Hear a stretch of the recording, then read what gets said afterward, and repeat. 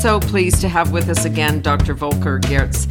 He is the CEO of Vito Intervac at the University of Saskatchewan, one of the companies in the world, or the organization's research facilities, that is moving toward a vaccine against COVID. And you're making some great progress. Very soon you'll be into what you guys call toxicology studies, which I guess means you got to figure out whether it kills anybody or not before it works or not.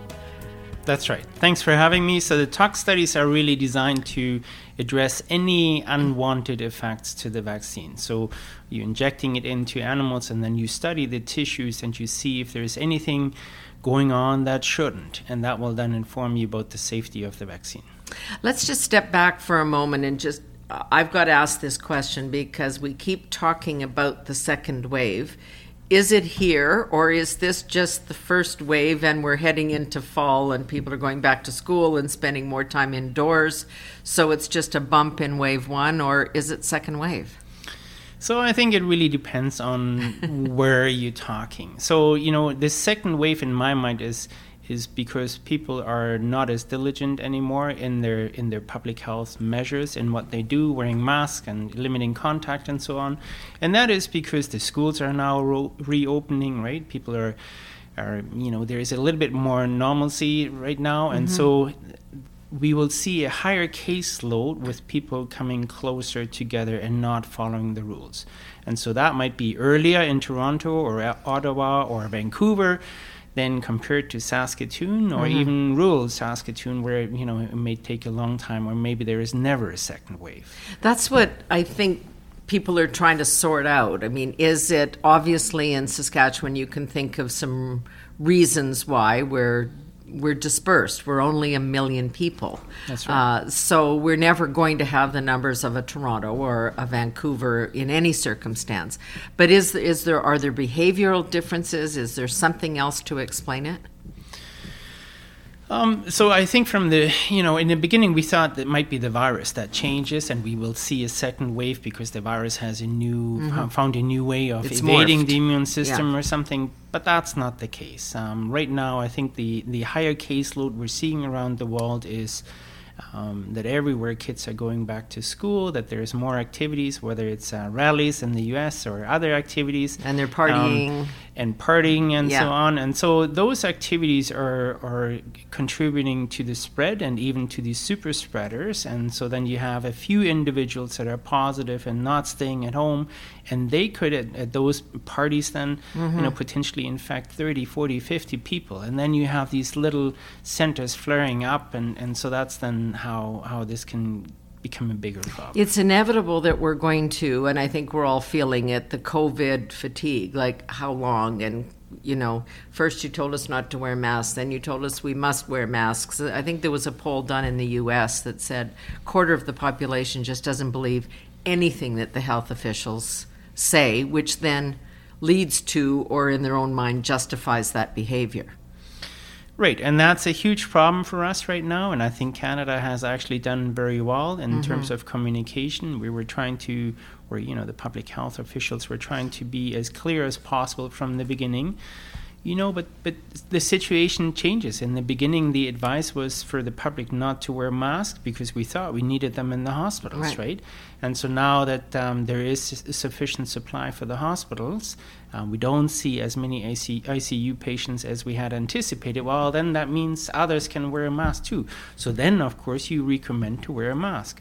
So, it's hard in the beginning of a pandemic, which is so big and nobody really can foresee how it's going to unfold, to always give the right advice and stick to it. You have to adjust and, as the situation unfolds. And I think that's what we're seeing in most countries, not all. It's raising that question for me because we're all watching what's happening with President Trump and his interview with Bob Woodward, and when did he know, what did he know, and when did he know it, all of those things. Issue is the same here.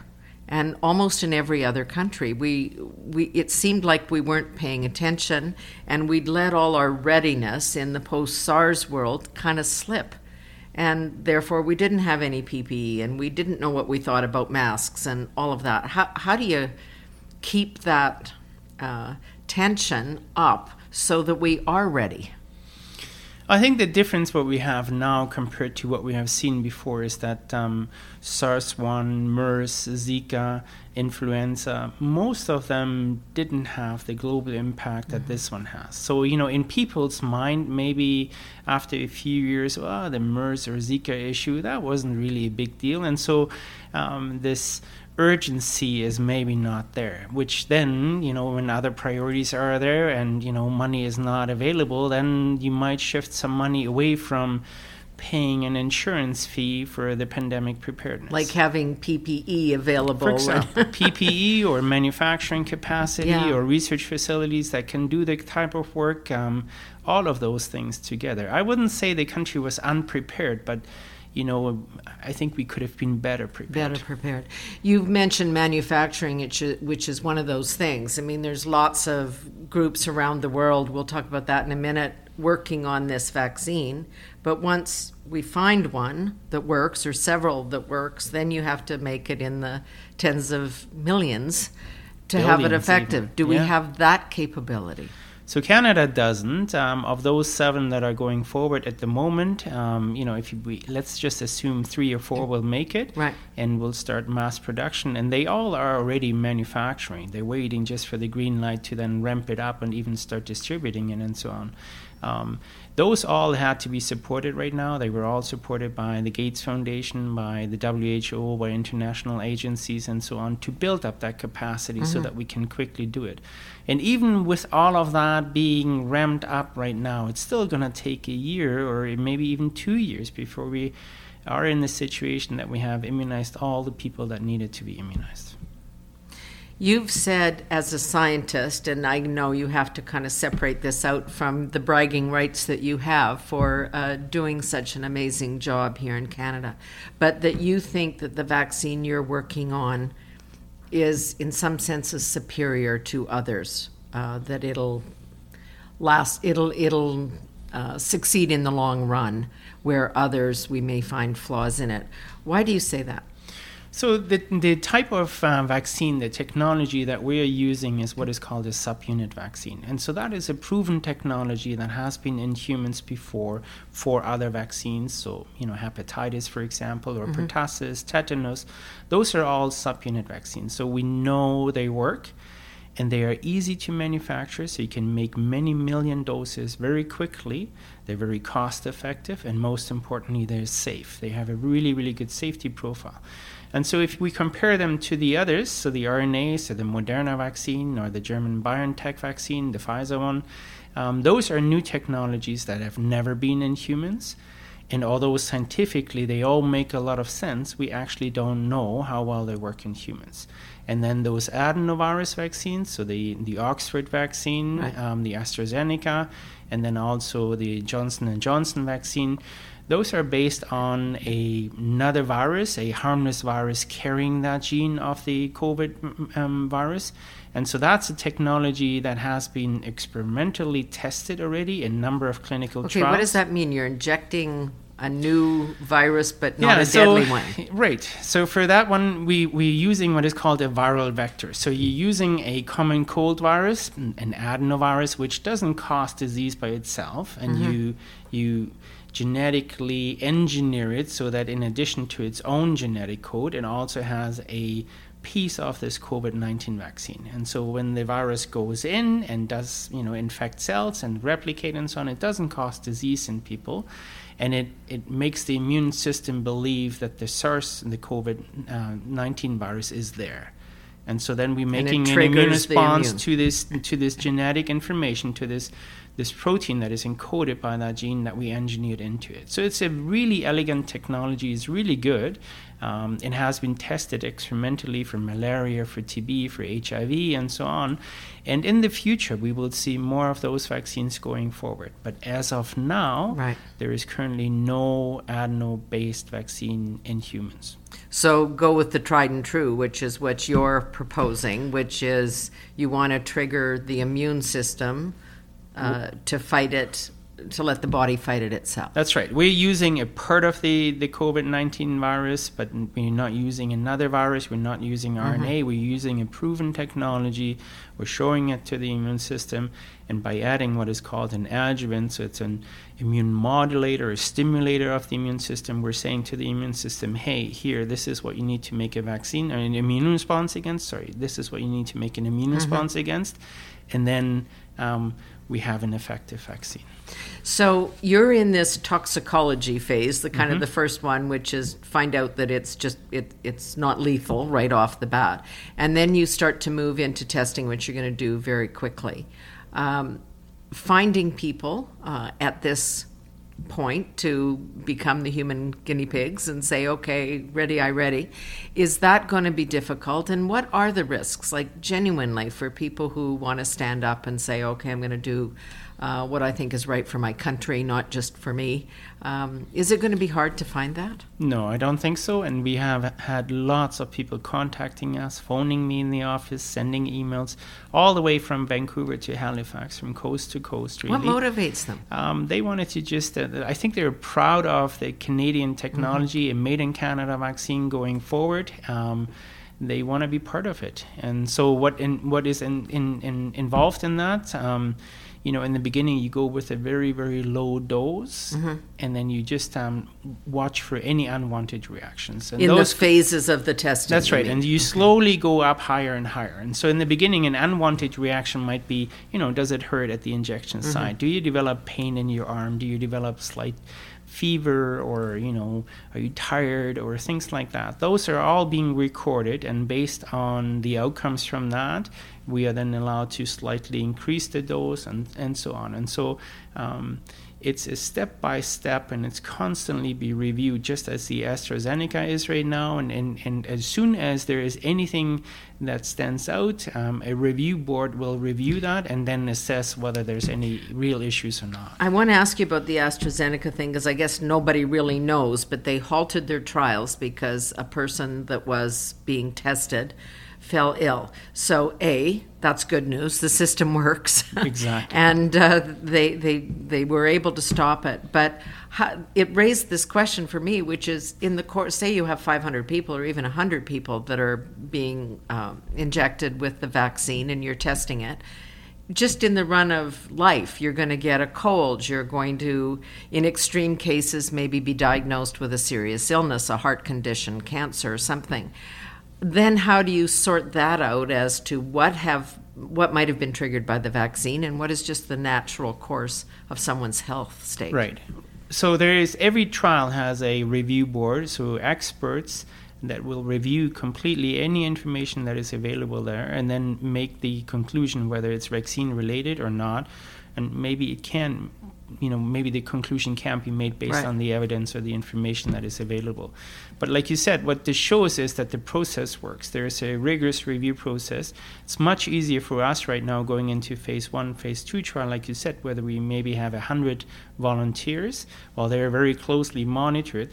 These phase 3 trials now, they have over 10,000 people, right? So there you have people on the street that are part of it. They're all being closely monitored, but they live their normal lives. And so like you said, if they come in contact with a common cold or some other health problems, they will be flagged and then have to be individually reviewed to see if there is any correlation to the vaccine or not. But it raises all these questions. So I'm in phase 2 or phase 3 trials, and you've given me the COVID vaccine, and I am riding on the subway or on an airplane, and I come in contact with a COVID positive person and end up with symptoms. Then how do you sort it out? All in numbers game. So of the 20,000 people in the trial, or now, we probably saw in the news, some companies even want to increase it to 40,000 people. Right.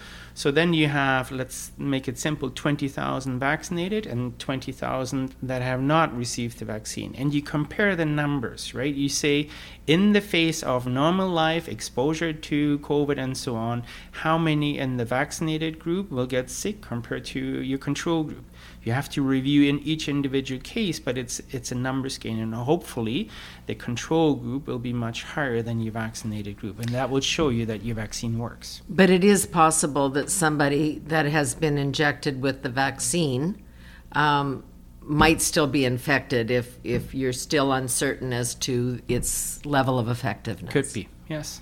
And is there any fear that the other side could happen, that you have injected me with COVID as part of the vaccine, and therefore I become a carrier of some kind? Not with these technologies. So they are none of them uses a live virus. So all these vaccines are dead.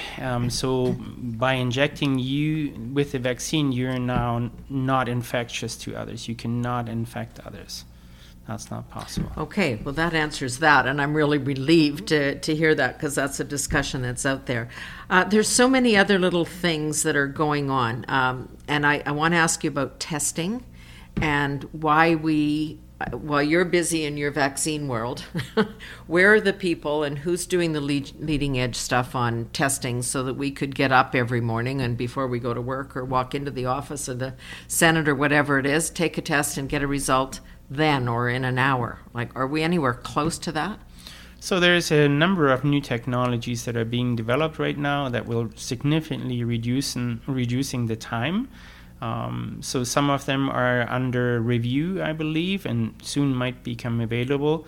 So it's it's country by country right now, a decision on where they are with their tests, and politically how important it is for that administration to put resources into testing or not. Because to me, this is a no-brainer. I mean, if we can test, then we can contact trace, and we can monitor literally on a daily basis, and people don't have to go home and isolate themselves for 2 weeks, because you'd be in a constant process. We can do it for baseball players and football players. Right. Why can't we do it on a larger scale? Right, and I think most people would agree with you. I mean, it's fantastic from my perspective to see that Saskatoon has now a drive-through, and Regina has a drive-through. So, to really bring that time down. Yeah. I think most people would agree. However, there is some people that say the more testing we do, the more cases we will find. Correct. And so, like south of the border is what you might be referring to there. Yeah. Yes.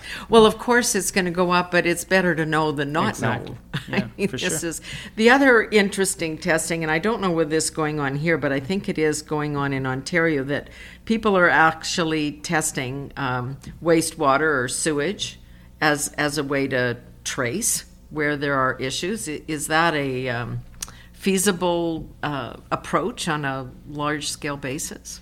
Yes, and I think it's actually a really, really good approach. Wow. So what it does is, it depends on really, really sensitive tests. So I mean, the sewage is really, if you think about it, is a way of pooling thousands of people into one tank, right? Yeah.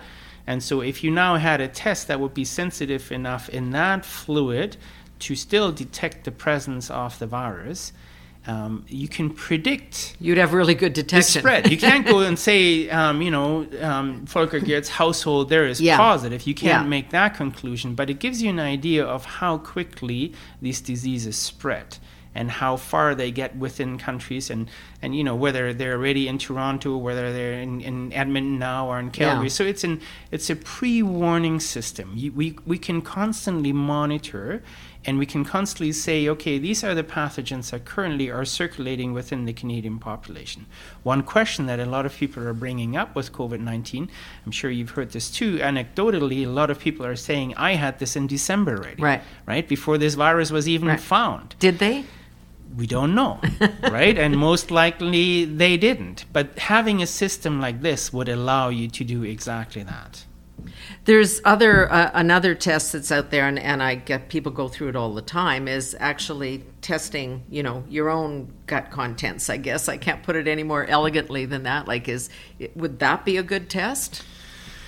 So I think there then... like a mini sewage system? So I think the problem is that then somebody has to interpret that. Right? Yeah, and so if we leave it up to people to now sample themselves, and then, as soon as you find something that shouldn't be there, freak out... finding something and something actually making you sick is still very, very different. Yeah. And so these systems, the sewage control, is really just a information system, an alert system letting us know what is circulating in our population. And presumably it would allow us to target geography so that, Fishing Lake, Wadena, Saskatchewan is not subject to the same rules as Saskatoon, Saskatchewan, or Toronto, Ontario, or New York, New York. For example, could be, yeah. And if you're using the sewage systems for that, which is, okay, you're good, we don't need to shut down your businesses, but you're not good, maybe we should. Yeah. Yeah. Okay, also I would love your thoughts on Denmark, Sweden, the people who have done the so-called herd immunity approach, or at least a much more, not closing down their systems totally, the Swedish example, looked good, then they had bad numbers, then it's come back to kind of reflect the numbers similar to those of us that engaged in the really extreme shutdown. So, a couple of things. Is there such a thing as herd immunity? Yes. So the short answer is yes. Herd immunity can differ. So we can have very, very good herd immunity for some diseases and maybe not so good for others. And so that all depends on how well the virus spreads. So if you have a virus that, if I was positive and I could now infect 50 other people, it is much more difficult to control than if I had a virus that potentially could infect 3. Right. And so the difference there is, if we now wanted to control this for the 50, it's almost impossible. So essentially everybody would have to be vaccinated, because the chance of me finding a non-vaccinated person is much bigger if I infect 50. Right. If it's only 3, we can have a lower level of herd immunity. We don't need to have everyone being positive. We can get away with 80% or 75% and so on. And so that number is identified for each pathogen. We know what the R naught is, and that's how it's called. We know how much it spreads. And so for this one, it was actually not as high as we initially thought. And so therefore, herd immunity will play an important role in it. And I do think it can help in protecting it. And we're now at that stage because we're seeing the number of deaths decline. People are being infected, but not with the dramatic numbers we saw at the beginning. Obviously, the most vulnerable. Well, I think we're starting to see an effect of herd immunity, but again, we're so low. If you look at how many people really in the population have been infected so far, like we're the 1% percentage is so low, exactly, that you really, on the big picture, that's not herd immunity. What you really need is 70% of the people infected, right, to really have, or 60 to have an effect. And so typically herd immunity starts to be effective in the range of 70 to 80 to 90%. For diseases like measles, you want something very, very high, because the measles virus is very effective in even infecting people on the other end of this room. That's how contagious it is, right? So at 1% right now, we're not even at that level. But once vaccines come out, then we can be at that level. Because then people will go out into the population, will socialize with each other, and people will be exposed to a milder form and then develop this? Like, how is that going to work with a vaccine? Well, the vaccine will help. So the vaccine will give you the immunity that is part of, so you are becoming part of the vaccinated herd. So you are herd immunity. And so if we assume that we can get 70% people vaccinated, ideally, then you would have a protective level. Okay, so that's different than the notion of herd immunity, which is if I'm semi-exposed out there in the public, like I am with a flu every year or whatever it is, do I build up a resistance to that? And you become part of the herd. Okay. So I can induce herd immunity either by you surviving an infection and now being immune, or by me vaccinating you. And so Sweden and Denmark, or Sweden in particular, and then England in the beginning, as the vaccine was not available, they said, well, we let certain parts of the population get infected to raise herd immunity in that population. And Denmark now is, Denmark is just allowing kids at school to not wear masks and so on, but they still have very strict public health measures in washing hands, distancing, and all those things. They're just a little bit more flexible, I guess, on the rules in school.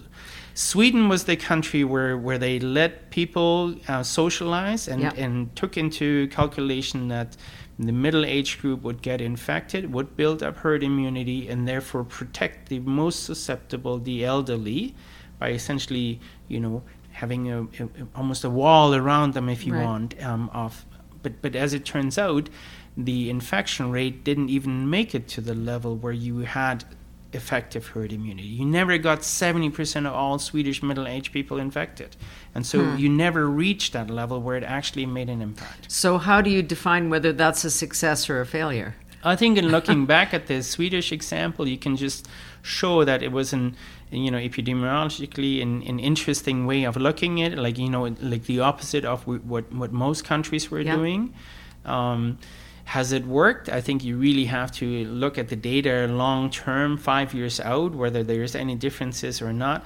I would predict that it didn't make a difference, and the reason for that is that they didn't get 70% of all Swedes infected. So what are people supposed to think now? I mean, parents across the country are going crazy, not knowing whether to send their kids in. They're pulling them out. If one teacher has, test positive, people don't know whether they should go to work. I mean, we're in a particularly kind of crazed post-Labor Day phase right now. What's your sense? I mean, should kids go to school? Should we go to work? Yeah, so I got 3 kids, and they're all at school and at daycare. I'm as concerned as any other parent is, but I think the best is to follow the rules, to talk to the children, make them understand that it is important to wash their hands and wear a mask and so on. And, for example, right now my kids are at home because one of them has a runny nose. And so just out of precaution, they're all staying at home. And so I